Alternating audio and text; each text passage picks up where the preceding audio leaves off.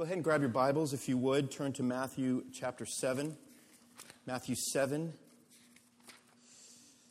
We're going to be hitting verses 7 through 12. And while you're getting there, I just want to be really clear and do a little recap of what's just happened prior to Jesus preaching the Sermon on the Mount, which is what we've been going through the last 11 weeks.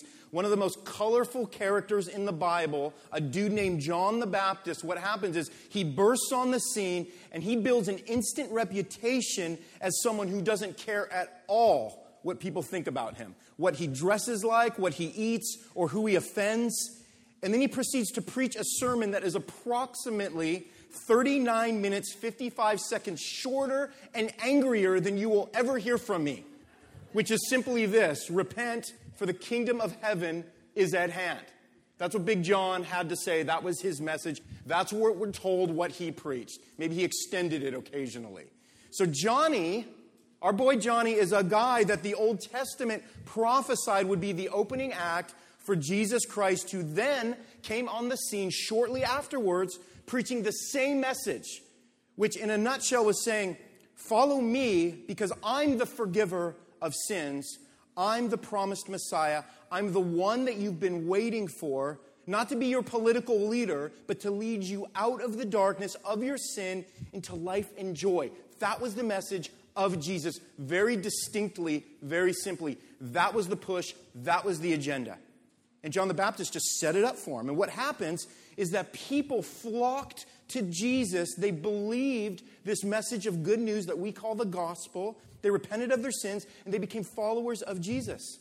And then chapter 5 of Matthew tells us that they go up a mountain with Jesus, where he preaches a much longer sermon like the ones you're used to hearing, with the content being all about how a follower of Jesus is supposed to live. How were these people supposed to live? How did they know how to live right when they are saved and they become followers and disciples of Jesus? Well, Jesus tells them, he preaches a sermon, he lays it all out. Because eventually, they had to go back down the mountain, didn't they? Eventually, this is a group of people that would not be on the mountaintop forever with Jesus. They had to go back down the mountain. Jesus didn't establish a commune on top of the mountain, right? They didn't build a church building. They didn't record some worship CDs. They didn't make WWJD bracelets, right? They didn't establish a homeschool co-op up on the mountain. That's not what they did. They went back down the mountain eventually to put into practice all that Jesus instructed them to do. So coming to the warehouse for us, in a lot of ways, is kind of like going up the mountain, with the exception that, of course, we don't have trees, and we're not nearly as eco-friendly since we actually cut down the trees to build our stage. That's a whole other thing if we're getting into the whole mountaintop experience. But here's what's the same, all right? God speaks to us from his word. He equips us once again on Sunday mornings, like what he's doing right now. By God's grace, pray for me. He calls us to repentance once again. He encourages you once again. And then we leave the warehouse. We go back down the mountain, so to speak. And every Monday is like going back down the mountain for us. We're supposed to go back down the mountain. We're supposed to go back down to live out the gospel that's living inside of us. To be, what our backdrop here says, to be salt and light to a world that needs to know about who this Jesus is that we are now following and becoming disciples of. So the question we've been exploring and unpacking over the past 11 weeks is, how do we live out this new identity that we have, if indeed we have this identity? How do we be salt and light? How do we guard against sinful things like anger and lust and divorce and lying and vindication and hating our enemies? How do we then do godly things like not judging, like asking forgiveness, like being generous, loving the unlovable, giving to the needy, using our money wisely and trusting God to provide what we need so we're not consumed with anxiety and worry like you heard from Pastor Jeff a couple weeks ago? Jesus tells us how we ought to live, but he also helps us live how we ought to live. But he wants us to ask him.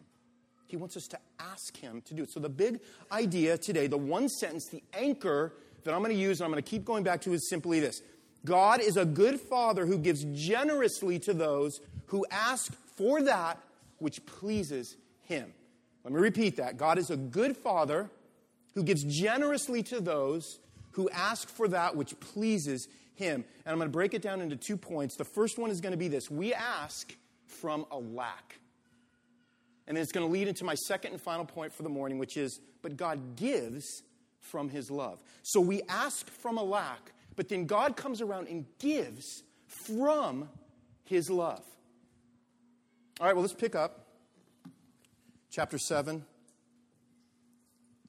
verse 7. It says this.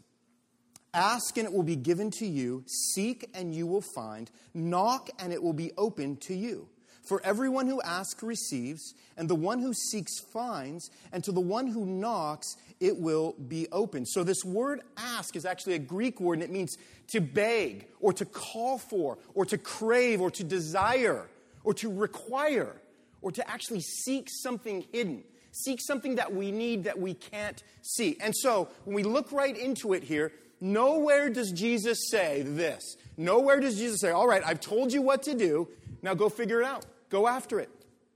No, what he's saying right here very simply is he says, ask. He says, ask me. He drives us back to something. He drives us back to prayer. And what's implied here is that everything he's calling us to do is something we have zero ability to do in and of ourselves. Right? So in other words, if I go to Scott Long, sorry brother, I don't know where you are, I'm calling you out, and ask him to check my blood sugar levels for diabetes, I'm asking him to do something that I need a much taller man to do for me. Right here in the front row, Zach Watson. Because he's able and he's qualified to do it. So Jesus is saying to be able to accomplish the life of a disciple, you need to ask the one who can equip you to accomplish it.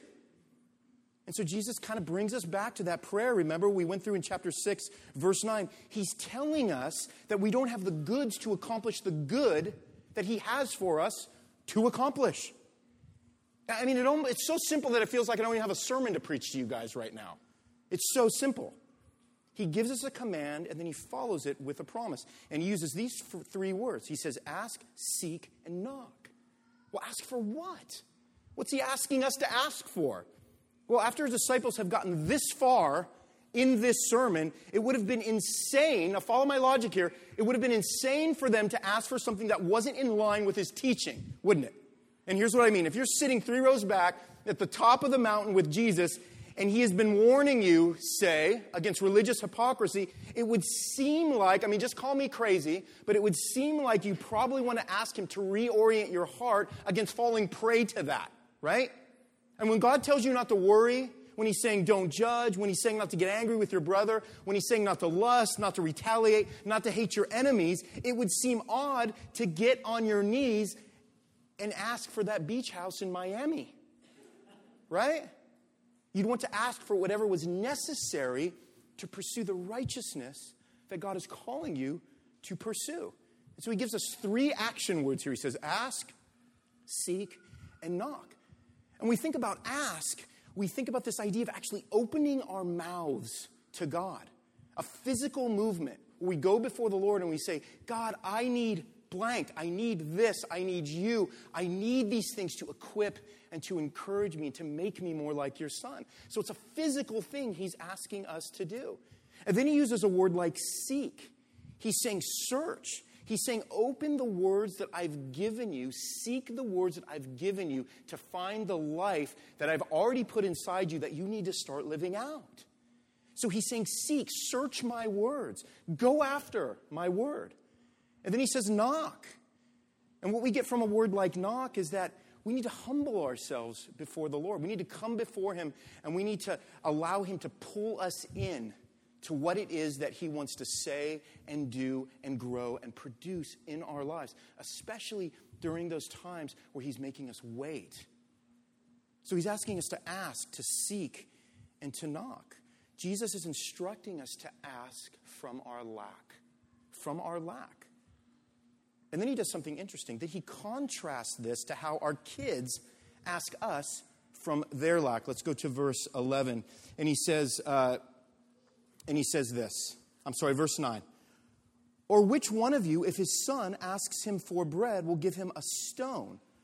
Or if he asks for a fish, will give him a serpent? If you then, who are evil, know how to give good gifts to your children, he says, how much more will your Father who is in heaven give good gifts to those who ask him? So ironically, Jesus creates a contrast for us by giving us both meat and vegan options here with how he talks about food, right? You know, Jesus didn't miss a trick even 2,000 years ago. He says, look at what happens when your kids come to you.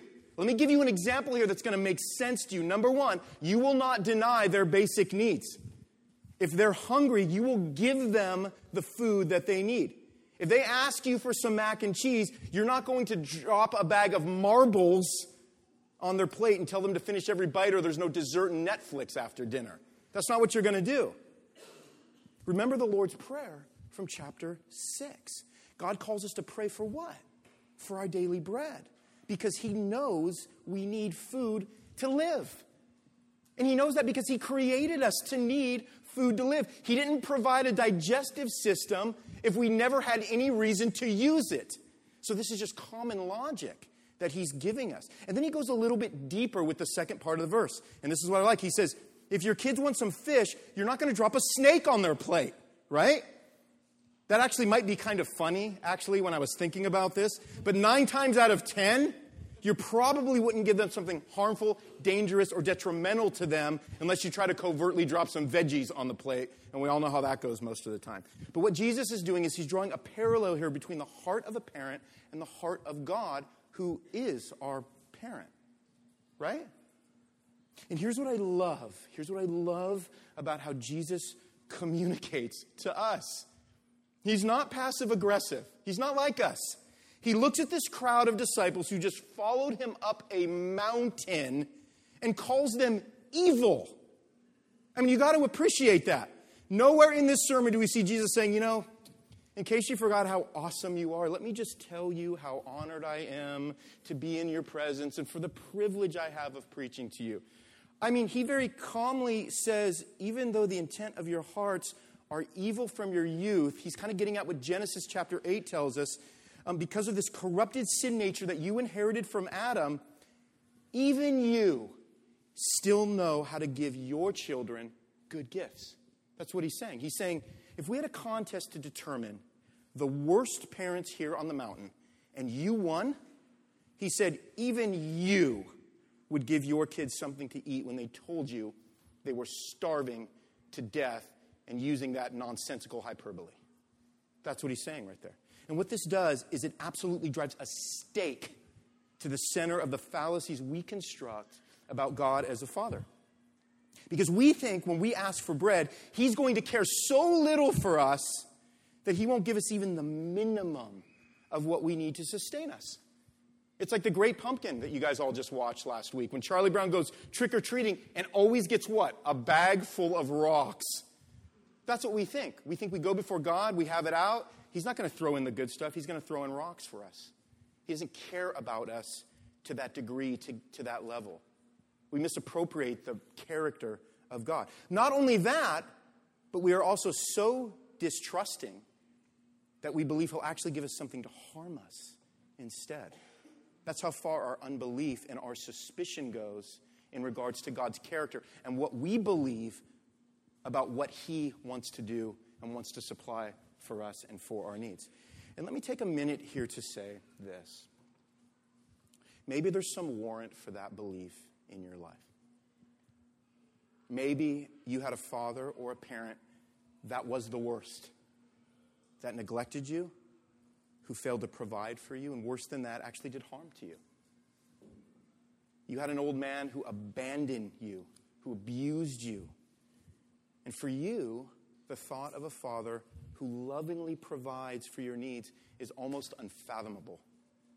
Almost unfathomable. Let me just say that you were in no different company than many of the disciples on the mountain that day.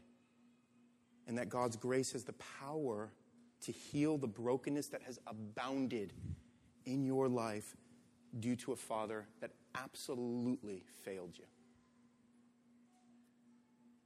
Psalm 68 says that God is a father of the fatherless and protector of widows. This is God in his holy habitation. And then he says, God settles the solitary in a home. He has a place for you with him. He leads out the prisoners to prosperity, but the rebellious dwell in a parched land. So God has a future for you that includes him as a loving, caring father that he will give you eyes for, to realize and see as you grow in his love and in his care. And he most specifically and clearly does that through your brothers and sisters in the church, who will surround you, who will love you. That's why we do community groups here at this church, because we all have backgrounds where we come in to scenarios where we need to feel the love and the support of our Heavenly Father. And we feel it most completely when we're with other people that share the same Heavenly Father as we do. You guys hear me on that? Going to God is how we learn what goodness is. It's how we're reminded of our constant need for him and his constant provision for our necessities and what those necessities actually are. I mean, I'll be honest, I didn't really know what good food was until I met my wife, because she knew how to prepare and provide good food for our fam. So my definition of good food was based on my experience I had with subpar food, and then I met this woman right here. So we ask from our lack. And then here's our second part, which is God gives from his love. Let me read verse 11, the last half of 11. He says this, if you then who are evil know how to give good gifts to your children, this is the part we're hitting on, how much more will your Father who is in heaven give good things to those who asks him? So Jesus appeals to some common logic. If parents like you, who are the worst, I'm trying to be kinder than him, can give gifts to your children that are good enough to cover their most basic needs, how much more will your Father in heaven give good things to those who ask? Now look closely at what it says. It does not say God will give us more things. That's not what it's saying. When good parents spend a lifetime giving their kids more and more things, they eventually slide themselves out of the good parent category. That's what happens with that. A good parent gives their kids what they need while at the same time taking joy and occasionally blessing them with things they want. I should have gotten an amen after that one. I mean, Jesus is talking here about intent. The words, how much more, refer to God's intent and his ability to give good things, which include both necessities and at times even niceties to those who ask him. James has this great verse. The book of James says, every good gift and perfect gift is from above, he says, coming down from the Father of lights, with whom there is no variation or shadow due to change, is what he says. So there's a boundless reliability to God's goodness where we have confidence that good things come from God. And they will continue to come from him because his goodness, it doesn't change. His goodness doesn't change. He's not moody. Man, I've had a week where I've just been moody all week. Don't talk to my wife. I've been moody all week. God's not moody. He gives based on his character, not ours. You guys understand that? God gives to us based on him, not us. If he gave things based on us, I need another 55 minutes to preach another sermon about that. But he gives based on his character. He doesn't have days where he's lazy. He doesn't have days where he's grumpy. He doesn't have days that he's frugal or indecisive or mean or stingy. He doesn't have days like that. He's not like us. He doesn't change. His goodness is abounding. It's everlasting. It's a level line through our life. Isn't that great for us to think of it like that? But I think this calls into question two things for us as we think about this. Number one, I think it causes one of the things we struggle with being self-belief. This calls self-belief into question. We question God's character. We question God's character. We put him in a category of men who have given us stones and serpents. I don't ask God for things because I don't think he wants for me what I want for me, is what we say. So I ask for some things, but try to take care of most things myself. So our belief in God to give us good things is based on our experience with others. So we adopt this attitude that says, I have to love myself, I have to believe in myself because nobody else is going to do that. And if they do, someday they're going to fail me. So what happens is with us is we slide into self-belief because really what it is disbelief in the goodness of our Father. And the second thing is we slide into suspicion, don't we? We become suspicious of God's character. We think if God doesn't give immediate results, it calls his goodness into question. We believe somehow God should have the same timeline as us. Because, we always get those timeline things really right, don't we? But we believe God should have the same timeline as us. And when he doesn't sync up his iCalendar to ours, all right, it can only mean one thing, and that he's conspiring against us. That he doesn't have our best in mind and our good in mind. So when I lived in California years ago, I sat on the freeways for hours. Thank you, Lord, for Ohio. All right? Every day, I saw my life flash before my eyes on the I-5 freeway. That's right, I said the I-5 freeway. Then I moved to Ohio, a place where traffic hasn't even been invented yet. So last week, I'm going out. I turn right onto Main Street, and it's backed up like 3 blocks. And the first words out of my mouth were, "This is outrageous." It literally felt like Ashland, the town, including all of you, were conspiring against me. That's how it felt. That's how outraged I was. I won't tell you what I did after that. So what happens, though, is that we become suspicious of God. We think he's conspiring against us when we think he's not delivering the goods in our lives, right? But here's what's happening.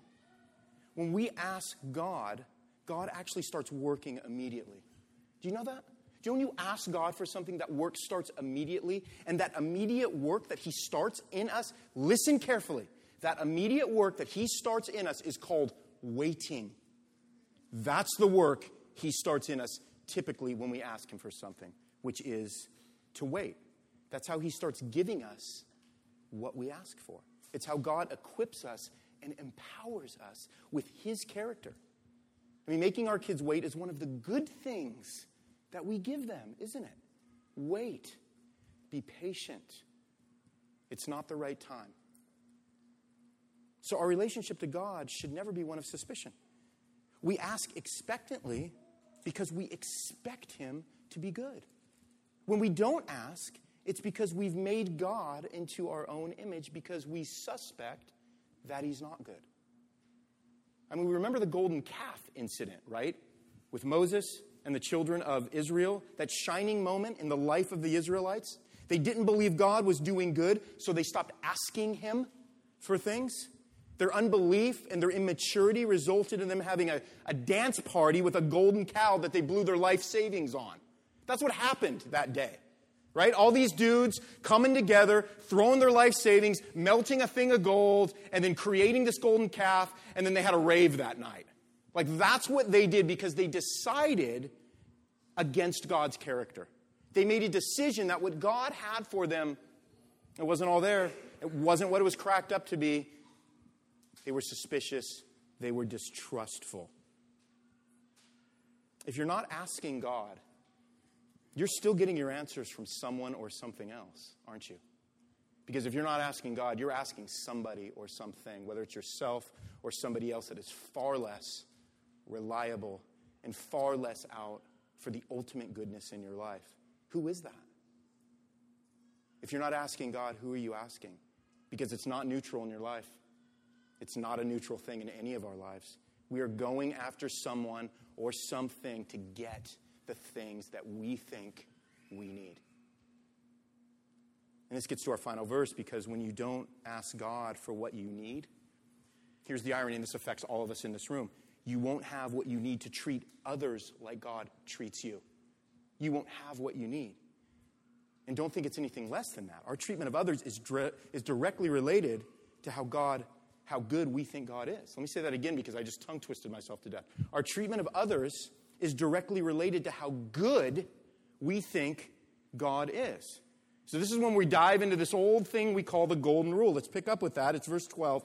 And he says, "So whatever you wish that others would do to you, do also to them, for this is the law and the prophets." So remember, we learned a little bit about the law early on in this sermon series, the law and the prophets, how Jesus said, hey, I didn't come to do away with the law that I gave Moses. I came to fulfill it. And what he's telling us now is this way that we treat other people based on how God has treated us and continues to do in our life. It's a fulfillment of the law. Whatever you wish done to you, do to others. He's inviting us into this. And this is the larger meaning and intention of the law that we've been learning about. It's not simply as a way to get what we give, but because this is what Jesus asks of his followers in keeping the spirit of the law and avoiding religious hypocrisy like the Pharisees. So now we have the freedom to treat others in the same way that we hope to be treated without expecting anything in return, because our return comes from the way that God treats us, which is good all the time. God is good all the time. So it's something that happens in us and it extends out of us to our brothers and sisters. So here are some of the implications of this passage. What Jesus has done is remind us of God's character once again, of the good and the fatherly character of God, who lovingly gives us what we need when we ask for our lack of it. How could a God who gave you your greatest need by sacrificing his son not give you what you lack as you sacrifice for him?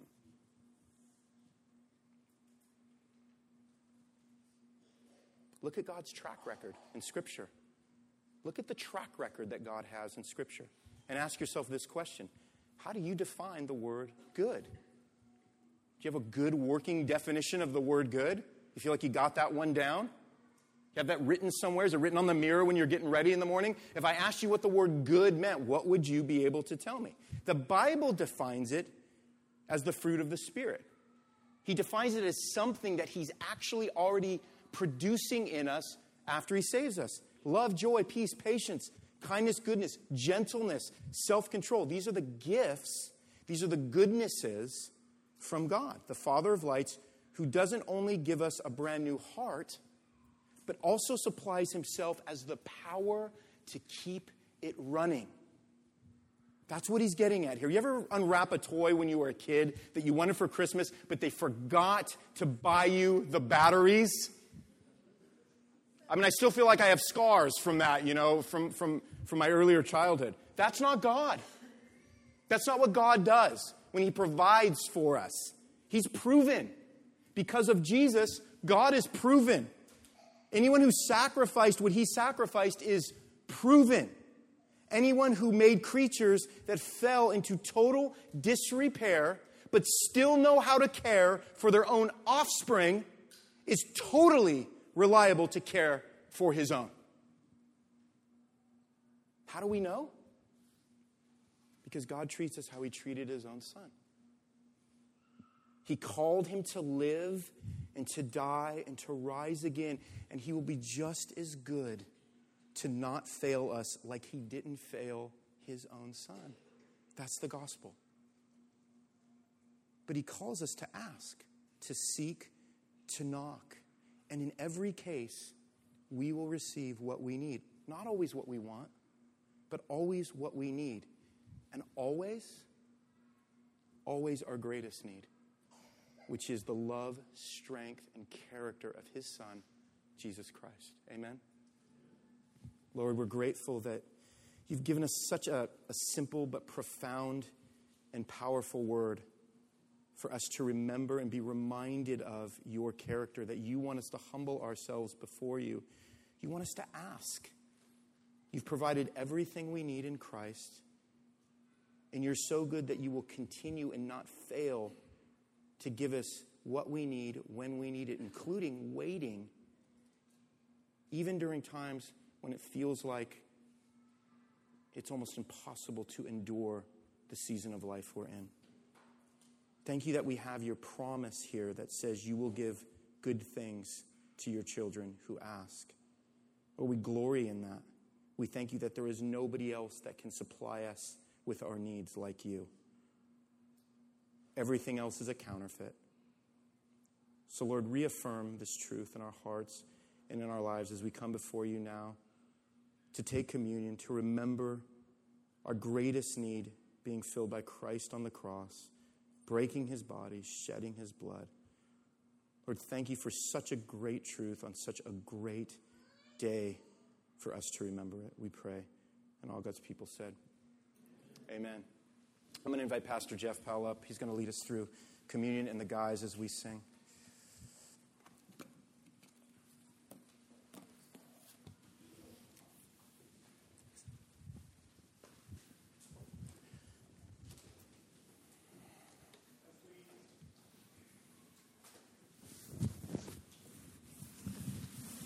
As we finish our worship time this morning, I really think it's such a good connection for us as we share in communion to pause and think about what we've just heard Jesus say.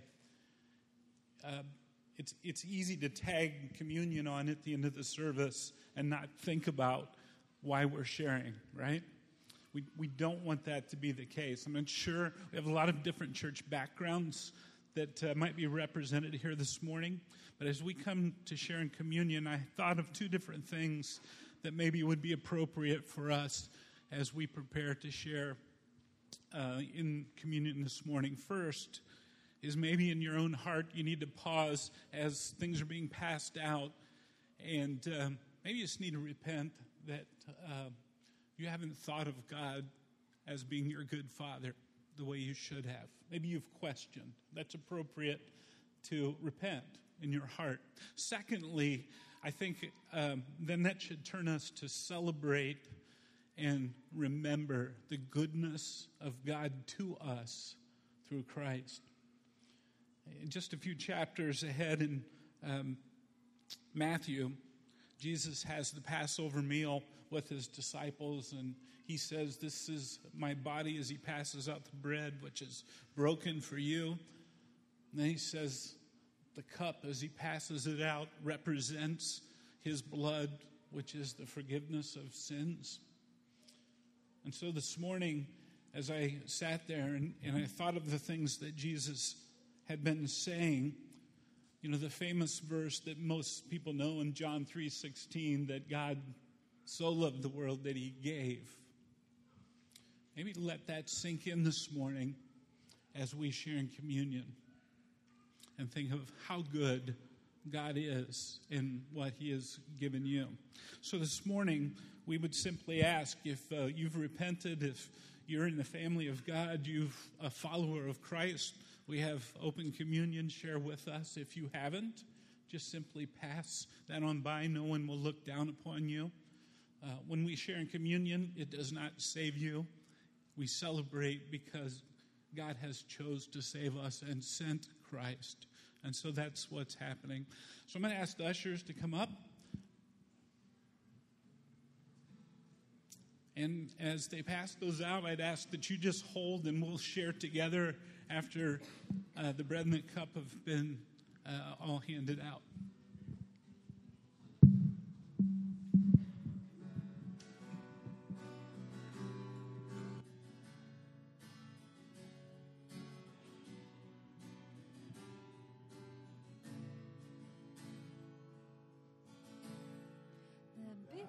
Before the throne of grace,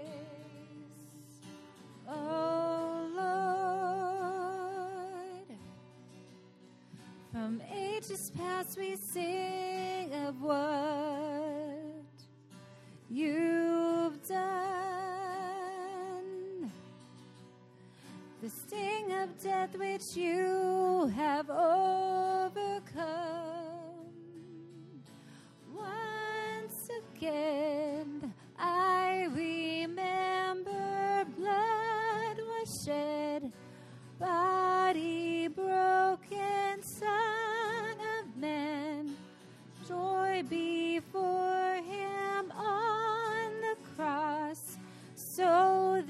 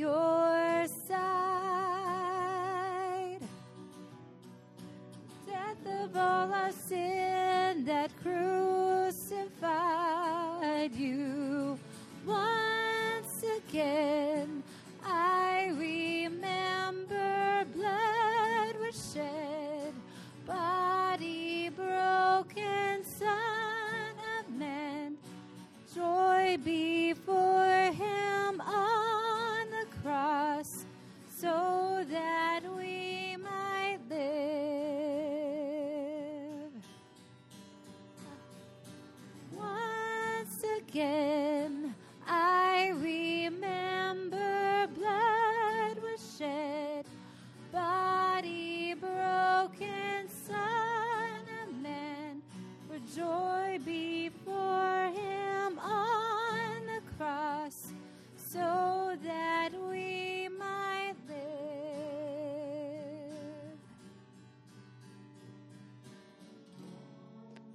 Again, I remember blood was shed, body broken, Son of Man, for joy before him on the cross, so that we might live. I remember, I remember, I remember, I remember, I remember, I remember, I remember, I remember.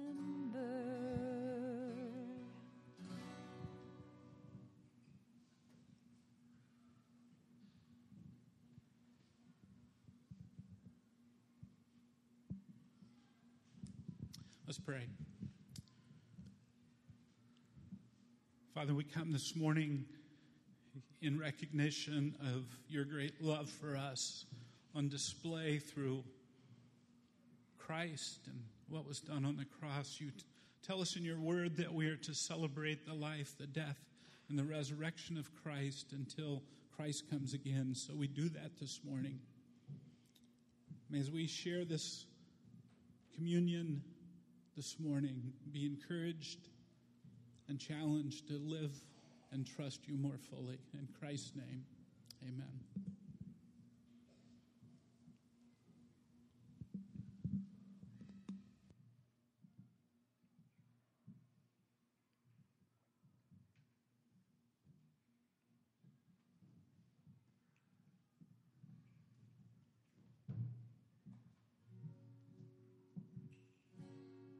Amen. God is good. Let's stand. Let's sing.